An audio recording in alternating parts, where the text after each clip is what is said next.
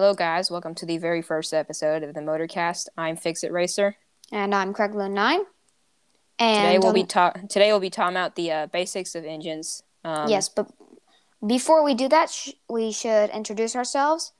Briefly introduce Briefly. ourselves and our history of podcasting, which we both podcasted. One successful, one not so successful. So you want to go first, Craig09? Sure. I'm the host of Redstone Weekly, a Minecraft podcast. I don't publish that often. According to Apple Podcast, I publish about bi-monthly, though I personally think I publish about once a month, just monthly. How about you? Yeah, that's about right. And I've had two podcasts. They have both been very unsuccessful, so I discontinued them shortly after, like a month or two. So now that we've talked about ourselves, today's episode is going to be about engines and basically how they work, different kinds. Just the basics. So, why don't you first talk about like a brief what happens in an engine to turn the because an engine turns up and down motion or back and forth into cylindrical motion. Into cylindrical. So why don't you explain just the basics of what happens from the back and forth motion to the cylindrical motion? So, there's a thing called a piston inside. I'm sure most of you guys have heard of a piston one way or another. We're gonna be basing all this stuff off of like a lawnmower engine, like a one cylinder or something, to make it simple. So yeah, but most of this stuff will apply to other engines. To all kinds of piston engines, internal combustion engines. So there are 2-cycle and 4-cycle kinds. They both have a piston, both have a crankshaft, which is the crankshaft is the piece that really turns cylindrical, turns up and down motion into cylindrical motion. So if you don't have a crankshaft, nothing's going to happen. Yeah. So there's a thing called a conrod, which is attached to the piston and attached to the crankshaft, and that transmits the motion from one part to the other. And a 2-cycle just has that, and a spark plug, which is a device which ignites, which there's a thing called a flywheel on one side of the crankshaft on the top part, usually if you have a vertical shaft engine, and that spins, and it gets a thing, it has a magnet built into it, and when that magnet passes the magnetocoil, which is the part which goes to the spark plug, it connects to the wire, and that generates energy out of the spinning motion of the flywheel. That makes sense. Because when you start the engine, you either have an electric start like on a car, or more expensive lawnmower or something like that, or you have a pull start, which you probably all are familiar with if you've ever owned any kind of gas-powered device, and you pull it, and it gets it going because you pull, instead of the piston giving energy to the crankshaft, you're using the crankshaft as a way of giving energy to the piston to get it going. So basically, you do the you take the back and forth motion attaches to the crankshaft. Yep. And then the crankshaft attaches to the piston. Yes. So the spark plug then fires, which ignites the fuel air mixture that enters the cylinder chamber, and it ignites it, and that pushes the piston down. For a 2-cycle, you have intake and compression happening at the same time, and combustion exhaust happening at the same time. Because what's happening is the piston is being pushed down by the force, because it's not just igniting, it's making a tiny explosion. So in a 4-cycle, you have valves. So it is 4 different things. So you have intake, compression, and then combustion, and then exhaust. Intake valve. So you have 2 valves for one cylinder. 4-cycle. So the intake valve is number 1, and then the piston comes up from the previous cycle and pushes up on the pushes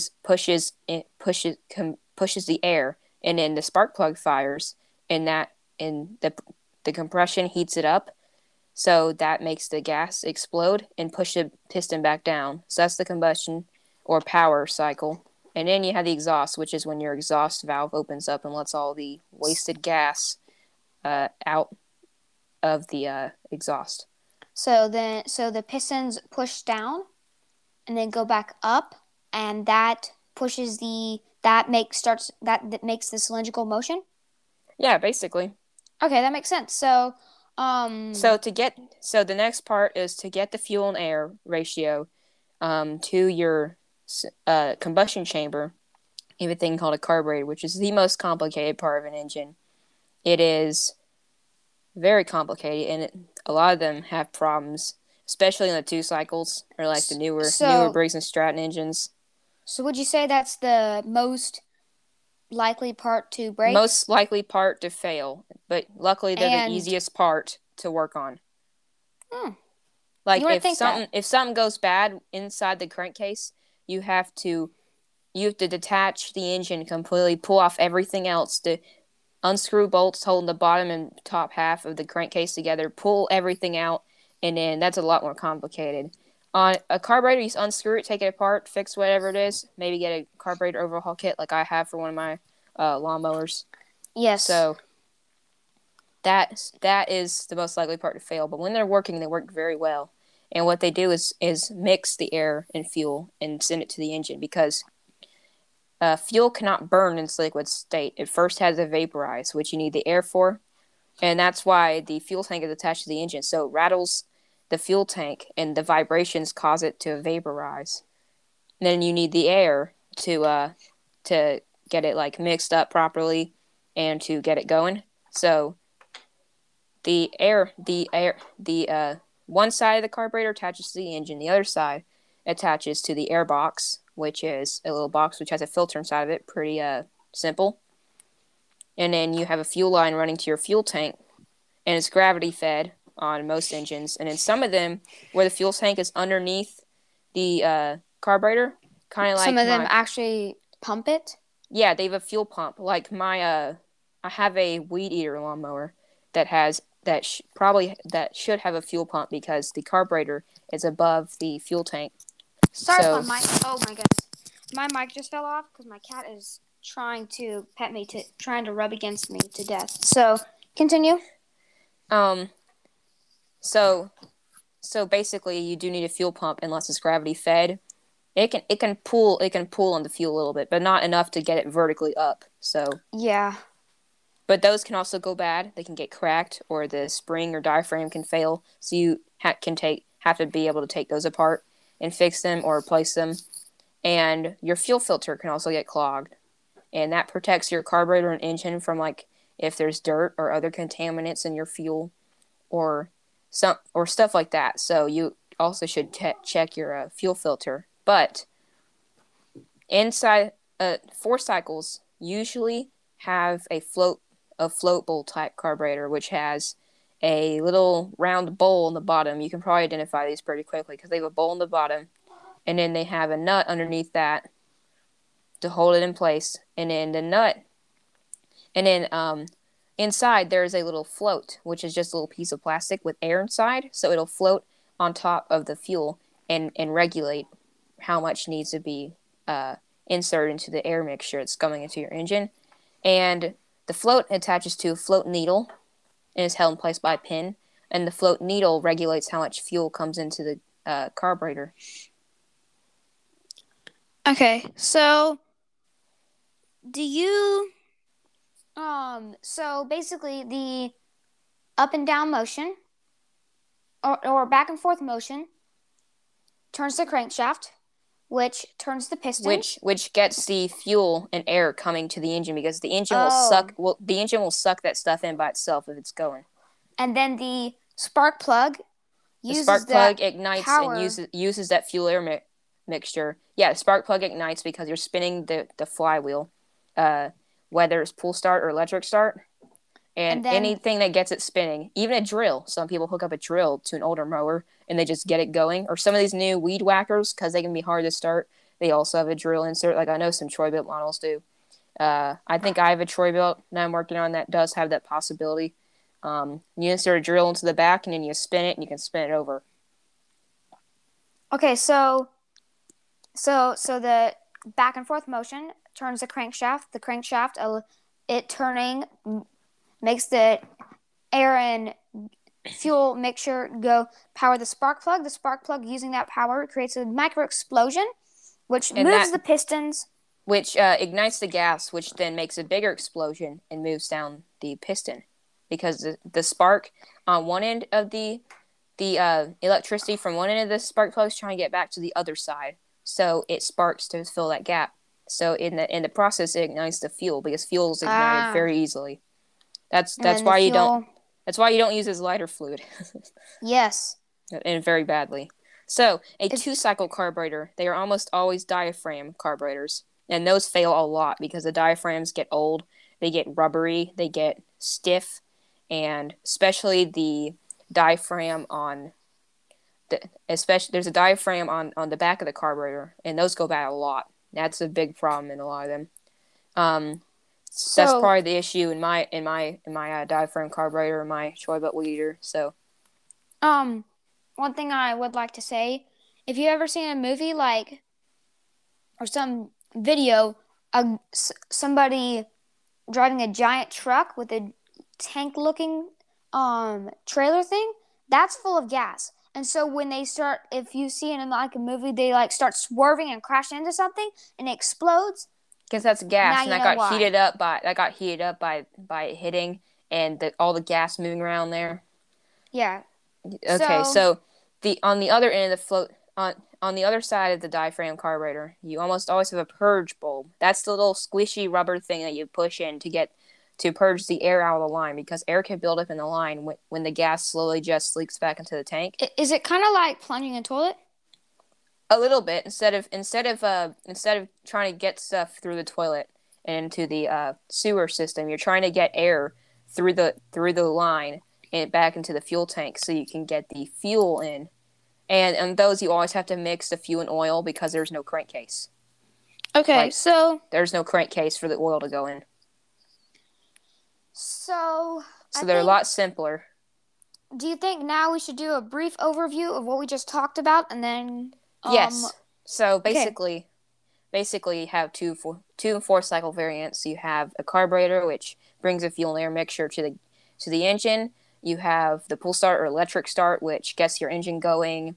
The motion is caused by the piston going up and down with a spark plug, creating a spark, igniting the fuel and air mixture, and that pushes the stuff back down, and then that makes cylindrical motion, which powers your equipment. So there you have it. One quick thing I do want to cover that I totally forgot about: oil. In a 4-cycle, both 2 and 4 cycles use oil, but very differently. A 2-cycle, you mix 2-cycle oil in with your fuel. It's usually 32-1, 40-1, 50-1 ratio, something like that. Just look at your owner's manual; it'll tell you. In a 4-cycle gas engine, you put the oil inside the crankcase, and there's some small engines that are diesels too. Those are almost always 4 cycles, and you put the oil in the crankcase too. It just has to be diesel oil. Okay. Do not mix fuel and oil in a 4-cycle, and don't just assume that you have oil in a 2-cycle, because you don't have a crankcase for the oil to go in. So if you don't mix it, your engine will run for about 30 seconds and then just stop working. So, I think that's it for today's episode. That should about wrap it up. A 15-minute average, maybe a little over, maybe a little less for this podcast. Yeah. And then maybe if a new thing about engines. I know, for example, California is trying to rule out 2 cycles and just switch to 4 cycles. So that's why companies like Troy-Bilt, and I think Remington might be too, and Weed Eater trying to make 4-cycle variants. So that'd be something.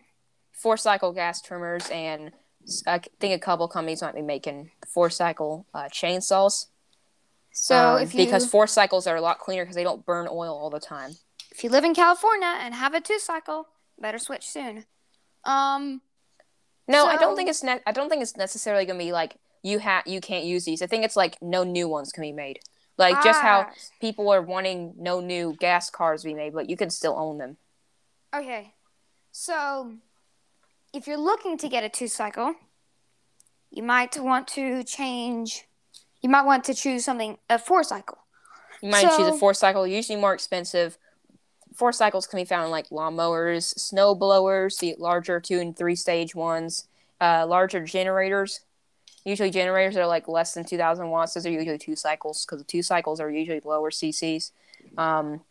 So they produce lower power, more speed and faster RPM, but not as much torque as, let's say, a 4-cycle would be. So 4-cycles are usually in lawnmowers. Some older lawnmowers have 2-cycles, but the majority are going to be 4-cycles. And 2-cycles are usually found in weed whackers, trimmers, whatever you want to call them.